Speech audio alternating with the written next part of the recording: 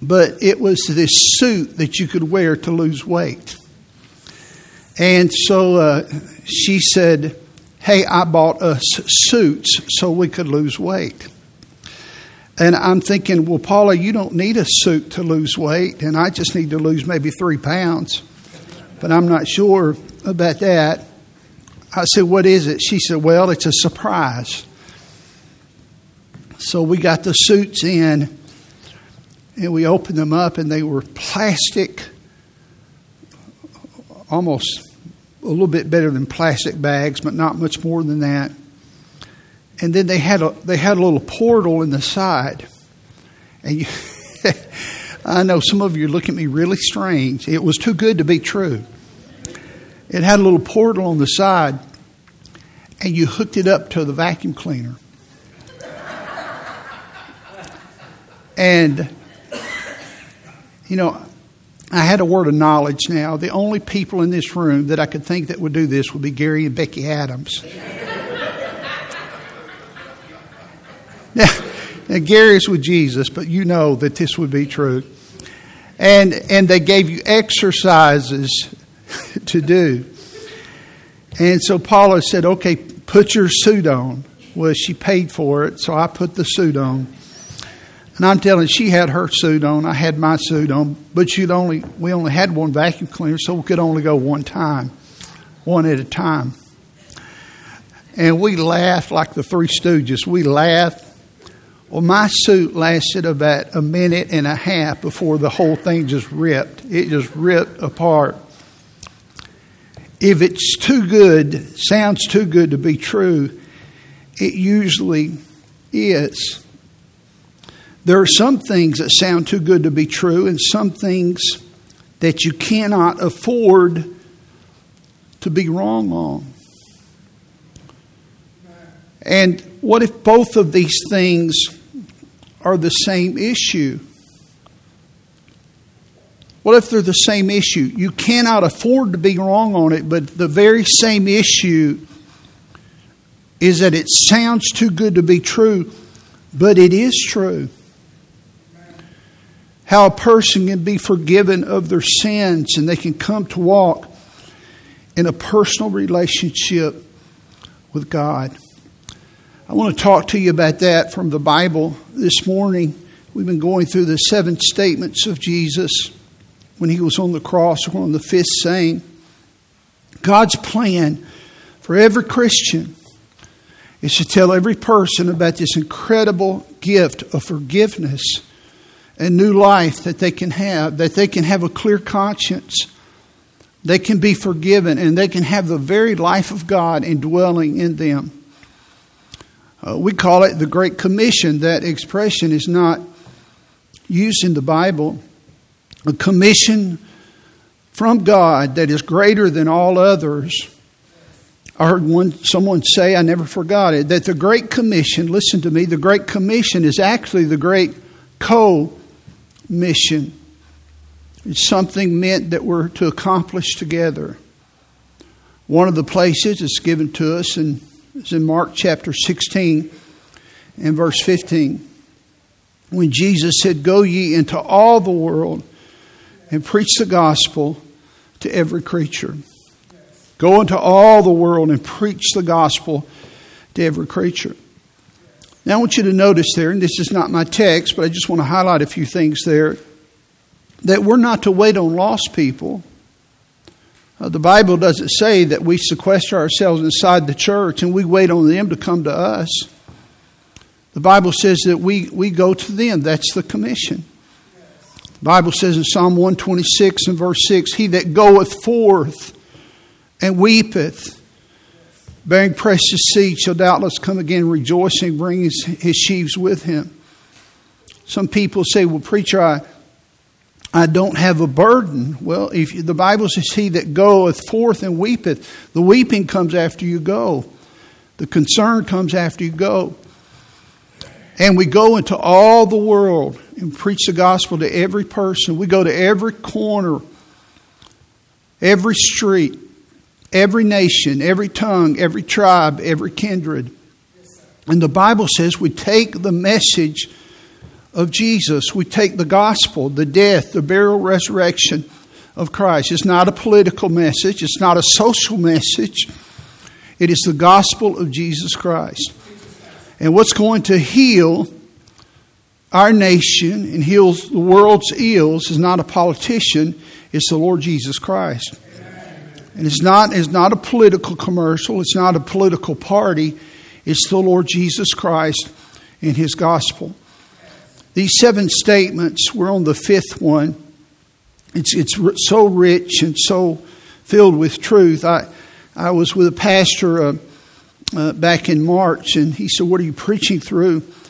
I said, "Well, I'm on the 7 statements. You know me very well." And he said, "Well, are you just going to preach on all those in one sermon?" I don't mock me, please. I'm wounded today as it is. I don't need that. I laughed out loud too. I said, "Oh no, I probably will get an introduction to just one of those sermons out." But it's not wrong to do that. You probably wish I would. But I said, no, I won't be able to do that. There's too much gold to mine there. But there are 3 truths in this text, and we've given one of the dominant truths. I want you to look with me in John chapter 19 and verse 28. After this, Jesus, knowing that all things were now accomplished, that the Scriptures might be fulfilled, saith, I thirst. That is the 5th statement. Now there was set a vessel full of vinegar, and they filled a sponge with vinegar and put it upon hyssop. That's a little scrawny stick, about 3 or 4 feet long. And they put it to his mouth. That means the cross was probably not elevated very high because of how long we know how the hyssop was a bush. It wasn't a tree. So because of that, we know the cross was probably not elevated very high. And they put it to his mouth. Verse 30, here's a 6th statement. We will not deal with this today. When Jesus therefore had received the vinegar, he said, it is finished. And he bowed his head and gave up the ghost. Now the first truth we spoke on is in verse 28 on the obedience of Jesus. That Jesus was fully obedient to the will of God. The Bible there says he fulfilled the Scripture. He knew that all things were accomplished. And we talked about the word accomplished and how that he knew, he was aware. And how that the Spirit, small s, the attitude of a Christ follower is one of obedience. He wants to fulfill God's commands. She's concerned with the will of God. And that you will have the Spirit of the Lord Jesus Christ in you to want to be obedient. And we see that. You get the heart of Jesus from the heart of His cross. But today I want us to look at this. Not only the obedience of Christ, but we see here the suffering of Jesus. The suffering of Jesus. And ordinarily, when we talk about the cross, that's what we focus on. But listen carefully, in order for Jesus to suffer, He had to have a body, and for Him to have a body, He had to be a human. God is a spirit. He does not have a body. And Jesus came as God, but He came to become a man so that He could be our substitute and die in your stead, in your place, for the world's sins. But in that process, He not only died, but He suffered. He hurt. It involved pain. The will of God involved pain and suffering. I want you to notice there's a scripture in Hebrews chapter 5 and verse 8. The Bible says, though He, speaking of Christ, were a son, yet learned He obedience by the things which He suffered. Now, Jesus didn't need to learn to obey because He was rebellious. But the idea learn has the idea of experience. Jesus needed to experience obedience. And the only way you can experience something and to learn about obedience as a human, because he was God, was to go through it. And for him to experience this level of obedience, which was the cross, which was the death, listen carefully, it involved suffering. And for all of us, at some point in the will of God, in your marriage, in your job, in your church life, it's going to involve suffering. I talked to one of our precious men this morning, and I could tell he was tired. He had a bad week. He had some adversity. He had some difficulty. And your life is not easy. God never promised you were going to have an easy life. That's why he came here to die for you. Not only to pay for your sin debt, but to understand what the will of God looked like, because God could not understand what it was like to be a human. And the Bible says in the book of Hebrews, he did this yet without sin. He never sinned, but he understood what it meant to suffer. Yet he were a son, yet learned, he experienced obedience by the things which he suffered. He learned suffering. He was enrolled in the school of adversity at Calvary, and also during his lifetime, but especially in the context, if you study Hebrews 5, it's about Calvary. The most horrific form of execution was crucifixion. And they would take those spikes and put them in their hands and their feet, and it would sever the nerves and cut the nerves. And not only did they do that to him, they pressed the crown of thorns into his brow. There are more capillaries in your head and your forehead than anywhere in your body. And he bled and all over. It was a bloody mess, if you will. They scourged him. At the end of this whip, there were pieces of bone and metal, and I've always kind of illustrated it this way, that it was like fish hooks. And these, professional executors, as they came up and they lifted that whip up and pulled it around, these guys knew what they were doing. It would wrap around the torso of our Lord, and it would embed itself into his skin, and they would pull it out. Now, the Jews were under their law where they can only do it 40 times. But they so adhered to the law that they would only do it 39 times to make sure they didn't cross the threshold. And some have wrongfully said that Jesus was hit 39 or 40 times. But Jews weren't doing this. The Romans were. They were not under Roman law. And so many men that experienced this were literally disemboweled, and that means that the muscles were separated from their stomach, and their intestines literally spilled out, and they died on the ground. And when they put him up there, he was already suffering. But when a man died from being on the cross, it wasn't from the pain, it was from asphyxiation. He couldn't breathe. And so they had a little pedestal there to put their feet. And it was all about torture. And they couldn't breathe, and their lungs would be denied air. And then they would have to push up on that pedestal to inhale some air. And then they would rest themselves and then push up again. But listen, every time they had to push up, all of those nerve endings spiked out with incredible electrical responses of incredible pain all through his body. That's why the Roman soldiers came to the Lord Jesus and they were going to break his legs. That was a tradition. And some men stayed there for days, and some it was recorded for weeks, the hardiest of them. Because when they broke their legs, they couldn't push up anymore, and they would finally lose their air and die. But he gave up, the Bible says he gave up the ghost. No man killed him. He yielded his spirit on his own. It's at the cross. Listen, at the cross we discover sin's payment required punishment and suffering. I want to make that statement again. I want you to get it. I want you to get it in your heart. At the cross we discover that sin's payment required punishment and suffering.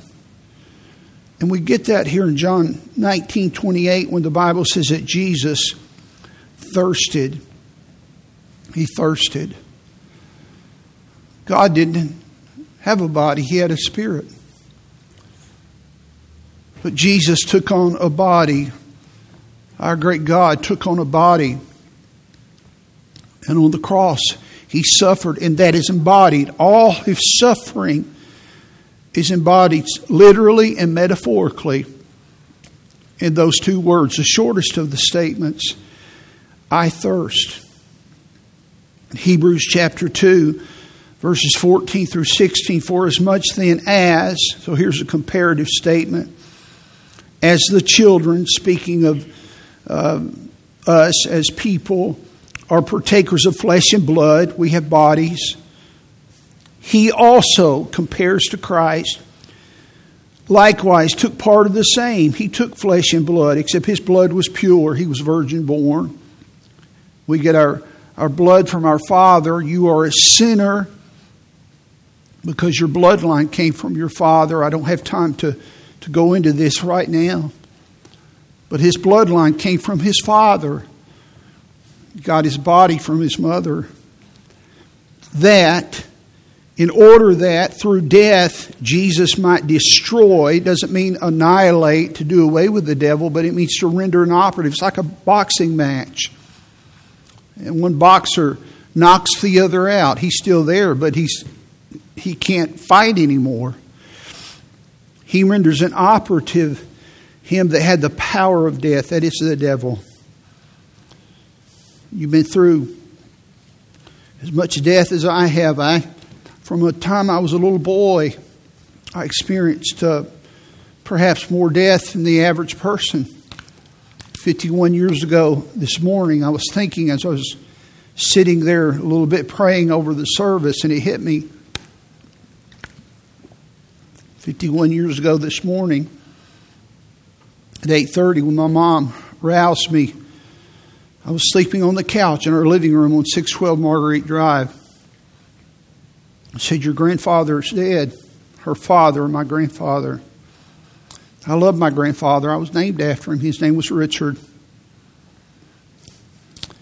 And she took Melanie and Hoss and myself over there. And I stood and looked down into the den, and I saw his head laid back from a massive heart attack. And it was Labor Day weekend on a Saturday morning. And it was a horrible thing. And from that, dominoes began to fall in my life. I don't have time to go into that. But a lot of open graves. And it shaped my life for the work that I was going to be in. It gave me a very tender heart for people that go through that, not knowing that in other ways I would face that myself, as all people do. The Bible says in Hebrews 2:15, and deliver them who through fear of death. I was reading in the book of Job this past week how that death is called the king of terrors. The king of terrors. And Jesus came to deliver them who through fear of death were all their lifetime subject to bondage, to fear. For verily, Jesus took not on him the nature of angels. Angels have bodies, but angels cannot be saved. Jesus did not die for angels. But he took on him the seed of Abraham, that is the body of a Jewish man. And it was without sin. The Bible says in Isaiah chapter 7 and verse 14, therefore the Lord himself shall give you a sign, a miraculous sign. Behold, a virgin shall conceive. Now that's the miracle. Now, if you're holding a Bible today, you probably don't, but some people do. And it says a maid or a young maid. Some versions say that. The Hebrew word there is a virgin. That's not true to the text. By the way, what kind of a sign is a young maid conceiving? That's not a miraculous sign that happens not just every day, but hundreds of thousands, if not millions of times a day. The sign, the miracle, is that a virgin should conceive and bear a son. This was Mary's son, but she'll call his name Emmanuel, which means God with us. He was a human, but he was God, and he was God with us. He was the Son of God, God the Son, and the Gospel of Luke calls him the Son of Man. He identified with us. This grips my heart. He became like us, and he walked like us, and he experienced pain.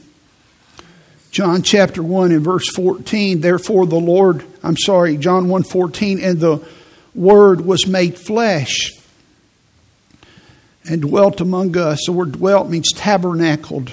The glory of God was upon him. And we beheld his glory, the glory as of only begotten of the Father, full of grace and truth. In John 1:1, the Bible says, in the beginning was the Word, and the Word was with God, and the Word was God. 3 times in John 1:1, the word was used to describe Jesus. And then in verse 14, it says, and the Word was made flesh. Well, that's speaking of Jesus. I can remember when I was a little boy, preachers would get excited about it. And they would talk about the Word. We sing the Christmas song, "Oh, Come All Ye Faithful." And it talks one of the verses about Him being the Word. Well, I've always been a thinker. Now, when I say that, I don't mean I've been smart. I'm smart. I don't mean that. But I've been a thinker. Like, I want things to be congruous. I want things to make sense. That's why I explain things to you. And I don't leave things hanging. And I try to make things, I have a tendency to do that with my kids. And many years ago, I began to meditate on that. I know what the word means. It's logos in the original language, and it means a spoken word. The Word was made flesh. But I can remember pastors and evangelists, and He was the Word. But I couldn't get excited because it didn't make sense to me. Why are you excited?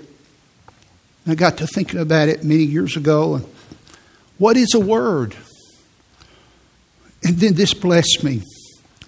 A word is how you communicate your thoughts. Your words are tools of communication. If you did not have words, you could not communicate. You can have feelings, you can have emotions, you can have a desire to communicate, but you need words. Can I express it this way without doing violation to the text? Because this is exactly what it's saying. Jesus was God's communication of His thoughts to you. He was the Word. He was God's Word. Not the Bible, though He is that. But He was God's communication of who He is. And the Bible says full of grace and truth. The Bible says, I think it's in John 1:16 or 17 there, that Moses brought the law, but Jesus brought grace and truth. Listen, the law can reveal your sin, but it cannot remove your sin. Amen. And Jesus came to reveal the Father's heart. And do you know what was in that heart? Grace and truth. Amen. Full of grace and truth. And when you spend time with Jesus, when you spend time with the Word, the capital W-O-R-D, the incarnate Son of God, through His Word and through His Spirit, the Spirit of Christ, which is the Holy Spirit, you will become not just more honest in truth, you will become a person of the truth, and you will become a person of grace.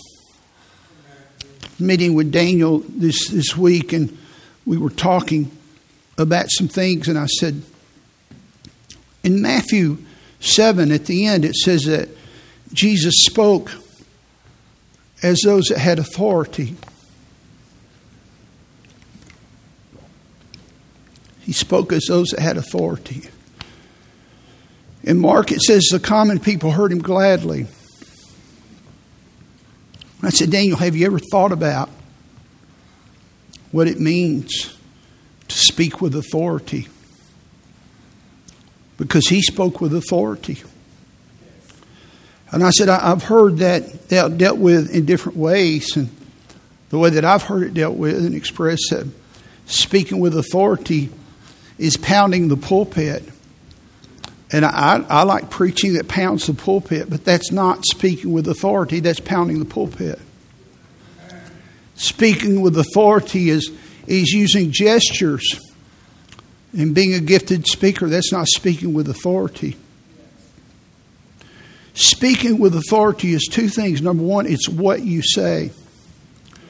It's in Matthew 7. It's in the Sermon on the Mount. Do you remember what Jesus said in the Sermon on the Mount? He said, "Ye have heard that it was said, but I say unto you." He clarified some things. He cut through the bushes and he said, no, that's not what that means. Here's what it means. And he simplified it. It's what you say. And I said, number two, speaking with authority is how you say it. Remember, Jesus was filled with grace and truth. In Luke chapter 4 and verse 16, the Bible says that Jesus spake graciously. The word authority means influence. When you have authority, you have influence. Just because you have a title doesn't mean you have authority. It means you can boss the people under you. But when you're gone, just because I'm the father does not mean I have authority over my children. They don't have to listen to me. When I have authority over my children, I have influence over them because of what I say and how I say it, and because of my example and many other things. Jesus was full of grace and truth, and he came, listen carefully, he didn't send an angel, he gave us the Bible, but he didn't just send a book. He came himself as the Word, as a tool of communication to represent the Father's heart, the Son of God, God the Son of Man. Living in total dependence upon God, filled with the Holy Spirit. His birth was marked by the Holy Spirit. The Bible says the Spirit of God came upon Mary, and I say this with utmost reverence, and implanted the seed within her. And he lived his life in dependence upon he taught in the Holy Spirit. He preached in the Holy Spirit. In Hebrews chapter 9 and verse 14, the Bible says he died in the Holy Spirit. In the book of Acts, the Bible says when he ascended to heaven, he ascended in the Holy Spirit. And then when he came back to the earth and he taught, even after he had ascended and he taught again in the Holy Spirit. Everything that Jesus did had the touch of the Holy Spirit upon him. Even though he was God, a very God, but everything he did was in dependence upon the Father. He had submitted himself to his Father's will and submitted himself to the Holy Spirit. He didn't know what his next steps were. Why do you think he prayed every day? Why do you think he read the Scriptures? He was praying for direction, just like you do. He suffered like you do. He lived the way that you do. When our Lord was on the cross, he felt and experienced pain and suffering. And I talked about his nerves. I talked about the crown of thorns in his body. But this so touched me as I was preparing this in recent weeks. But the greatest suffering he had was not in his body, it was in his soul. In Matthew 27, when he said, my God, why have you forsaken me? He could endure the physical suffering, but listen carefully. Are you listening? It was a loneliness. It was a separation. Now, I'm old enough to make this statement. You're not listening to a kid. The worst suffering is not physical, it's emotional. And I've had some physical suffering, and I don't like it. But the worst suffering is emotional. And I want you to listen carefully. This will help you, some of you. This morning, as I was getting ready, most every morning I listen to music. And the music, some songs were playing about this very thing. I didn't select them. They just came on. God put them on, I guess. About God ministering to people and their emotional suffering. God will help you in your physical. By the way, physical suffering will lead to emotional suffering, loneliness. You know, there are times you suffer alone. And I know, well, you're never supposed to suffer alone. You bring a team along. Tell your wife. Okay, I agree with all that, but there are times you suffer alone. You have a Gethsemane. And your parents can't help you. Your husband can't help you. Your wife can't help you. Your best friends can't help you. It's just you and God. But Jesus can help you. In Matthew chapter 26 and verse 38, he's in the Garden of Gethsemane. Then it says, Jesus unto them, to his friends. I'm going to misquote it. My body is exceeding sorrowful even unto death. It's not what he said. It's my soul. My soul is exceeding sorrowful unto death. Those two words, exceeding sorrowful, do you know what it means? It means I'm depressed. It's the night before he's to be crucified. And you know what he's thinking about? He's thinking about becoming sin, being separated, the price he's going to have to pay. And the encroachment of the enemy upon his soul. The Bible says God sent an angel to minister unto him. And when he says even unto death, here's what I believe. I think he meant this.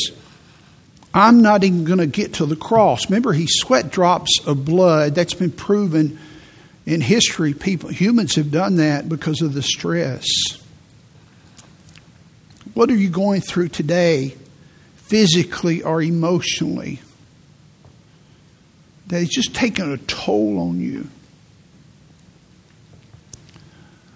Our Lord has been there. Our Lord has been there. In Isaiah 53, it's all over Isaiah 53. For it pleased the Lord Almighty God. The word pleased doesn't mean he delighted. It means he was satisfied.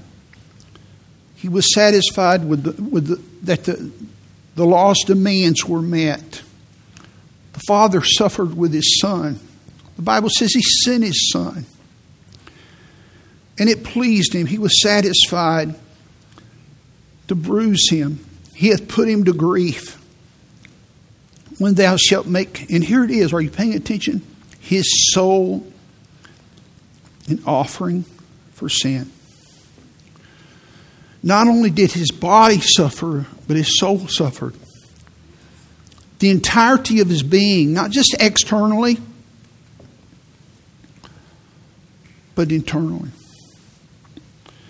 I remember going through a season of depression, and I couldn't sleep, and I didn't understand that cortisol was coursing through. You're under stress, and your body produces cortisol, and you can't sleep. And so I would listen to songs to help me. Tony Ellenberg had a song and that really helped me in that season. He talked about going to the cross.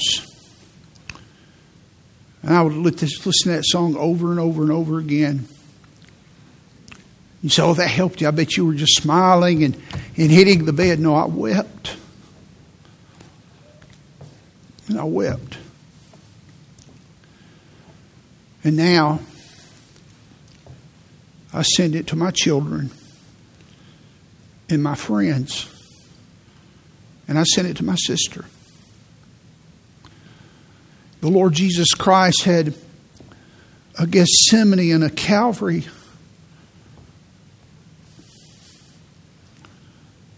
where he exacted a toll upon his body and his soul. And some of you are going to through a Gethsemane of sorts, your own Calvary. Don't waste it. I think at Psalm 84 it talks about us walking through a valley, and it's Baca. It's a valley of tears. And he says, make your valley of tears a well. Make it a well where other people can find nourishment. I love the line in the song My Savior's Love. We sang it a few weeks ago. He took my sins. And we rejoice in that. We better because it's our doorway to heaven. He took my sins and my sorrows, and he made them his very own. He bore the burden to Calvary, and he suffered, and he died alone. Some of you are going through some alone times. You need to get with the Lord because he understands you. I mean, he's been there. He not only has the scars, he doesn't have scars. He has open wounds. And he meets you in those moments. Again, in Isaiah chapter 53 and verse 11, he, the Father, shall see of the travail of his soul and shall be satisfied that the demands of the law were paid. The Father shall see the Son's travail of his soul. The word travail there means the toil and the trouble and the labor. Now, we're not Jesus. We don't have to. We're not going to pay for our sins. He did that. But I'm going to tell you, your soul is going to travail. It's going to labor. It's going to be seasons. In Isaiah chapter 53 and verse 12, therefore will I divide him a portion with the great, and he shall divide the spoil with the strong, because he had poured out his soul. Are you getting this?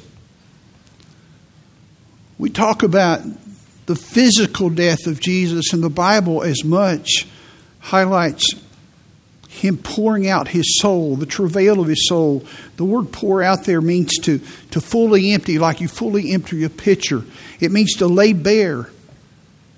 And on Calvary, listen, he gave it all. Sometimes you pour out your soul to the Lord.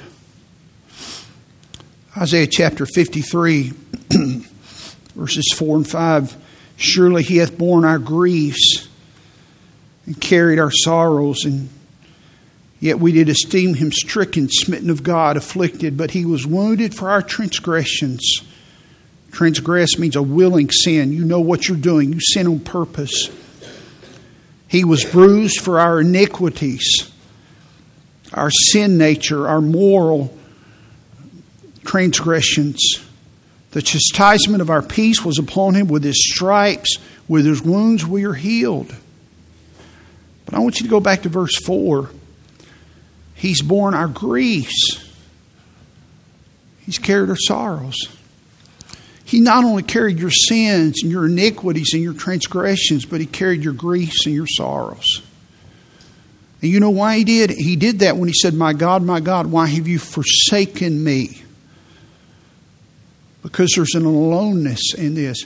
You see, if you just get the substitutionary death of Jesus applied to your sins but not to your soul, you're going to miss some things. He died for everything. For your sinful account, he died for the inequities that sin does to your soul. If the payment of sin requires such an awful punishment, then Satan is going to try to change our beliefs about this and doctrine. You know, the word shepherd in the Bible means to feed. The shepherd feeds, but the second thing a shepherd does is he protects. He protects the church from false doctrine. There's a song that we sing in our church. It's well known, "In Christ Alone." Here are the lyrics are in one verse. "In Christ alone, who took on flesh, fullness of God and helpless babe, this gift of love and righteousness, scorned by the ones he came to save, till on that cross as Jesus died, the wrath of God was satisfied. For every sin on him was laid, here in the death of Christ I live." Did you get it? Till on that cross, as Jesus died, the wrath of God was satisfied. That's what these texts I've been giving you teach us. That Jesus satisfied God's wrath against our disobedience. He was our substitute. I remember when this happened. In fact, I looked it up in August of 9 years ago, 2013. And there was an article I'm going to quote. I don't like to read things to you, but I have to. It won't take long. It made it all the way to USA Today. It's from something that happened in the state of Alabama. And I'll read it to you. Would you listen? Just give your attention. This is important. This is not the shepherd feeding. This is a shepherd warning. Some Christians warn that emphasizing these doctrines, the substitutionary death of Jesus, may have the unintended consequence of turning God into an angry deity who had to be appeased by shedding Jesus' blood. That's the view taken by the Presbyterian Committee on Congregational Song. The committee removed the hymn "In Christ Alone" from the New Presbyterian Church USA. There are two groups. There's USA and the PCA, Presbyterian Church of America, which is very conservative. USA is very liberal. And they removed the hymn. After the song's co-authors, Stuart Townsend and Keith Getty, refused to change a line about God's wrath being satisfied. Now, there's no surprise there, but listen carefully.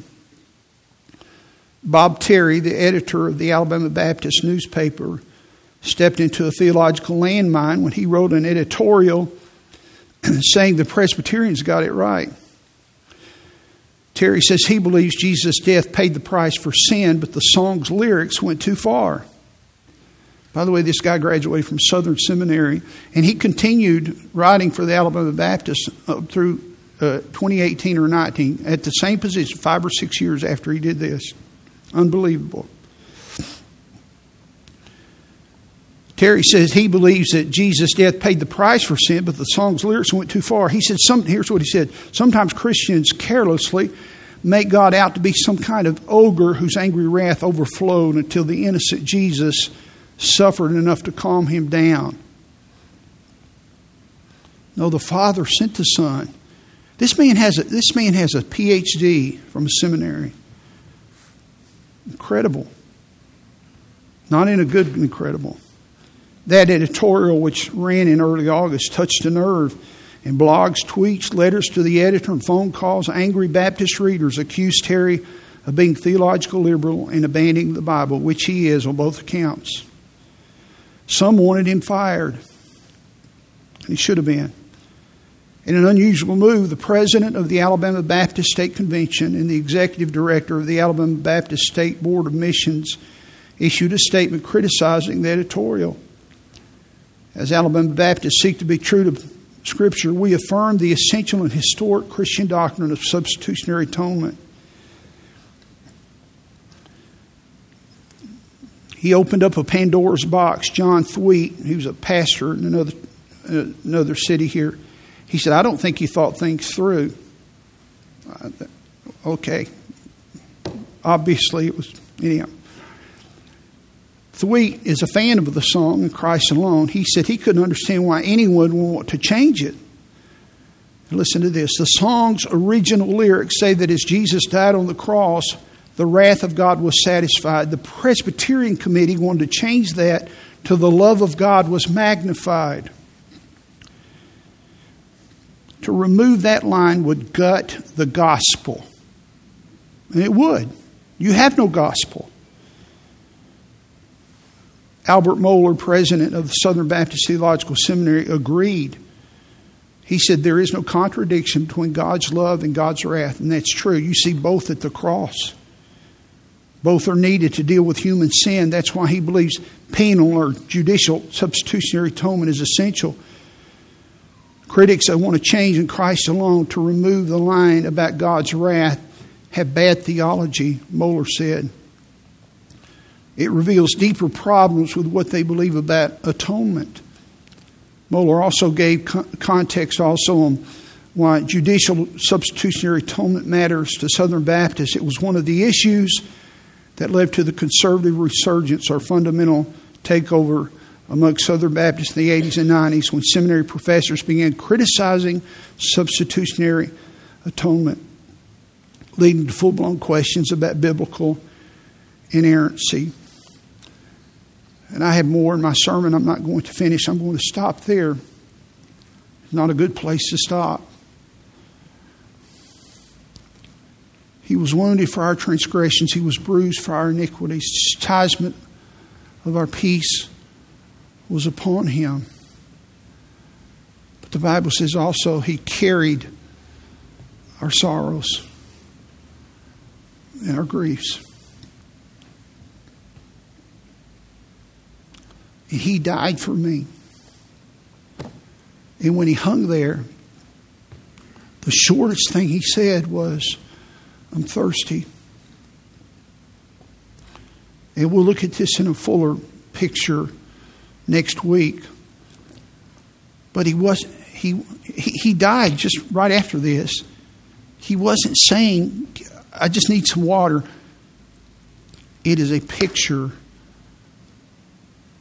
of the entirety of his suffering, of his physical suffering, of his thirst, of being disconnected with God for those 3 hours, of what he went through physically, emotionally, and everything. All that I have, listen carefully, all that I have is Jesus. But all that I need is Jesus. But you'll never find out that he's all that you need until he's all that you have. Have you ever trusted him? Have you ever come to him and said, Jesus, I want you to be my Savior. I give you everything that I have. I repent of my sin. I bring all of my sins, my brokenness. I just give it to you. I can't do this. I can't live this life. I want you to save me. And maybe you're here, you trusted him as your Savior, but you're frustrated because you've hit some impasses, because this thing of being a Christian is not easy.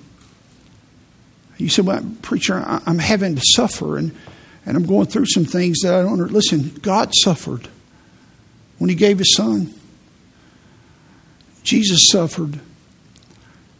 God is not fair. He wasn't even fair to himself when he gave his son. It's not about being fair right now. Justice, God is just. Justice is not fair. One of the great lies today is about equity and fairness. God is not fair, but he's just. He always does right. And when you submit to that God is just and he's good, you can take it and say, God, I need you to shape my life. And I just come to you and allow you to work in me and through me. And take all this broken stuff and help me. Would you bow your heads with me today?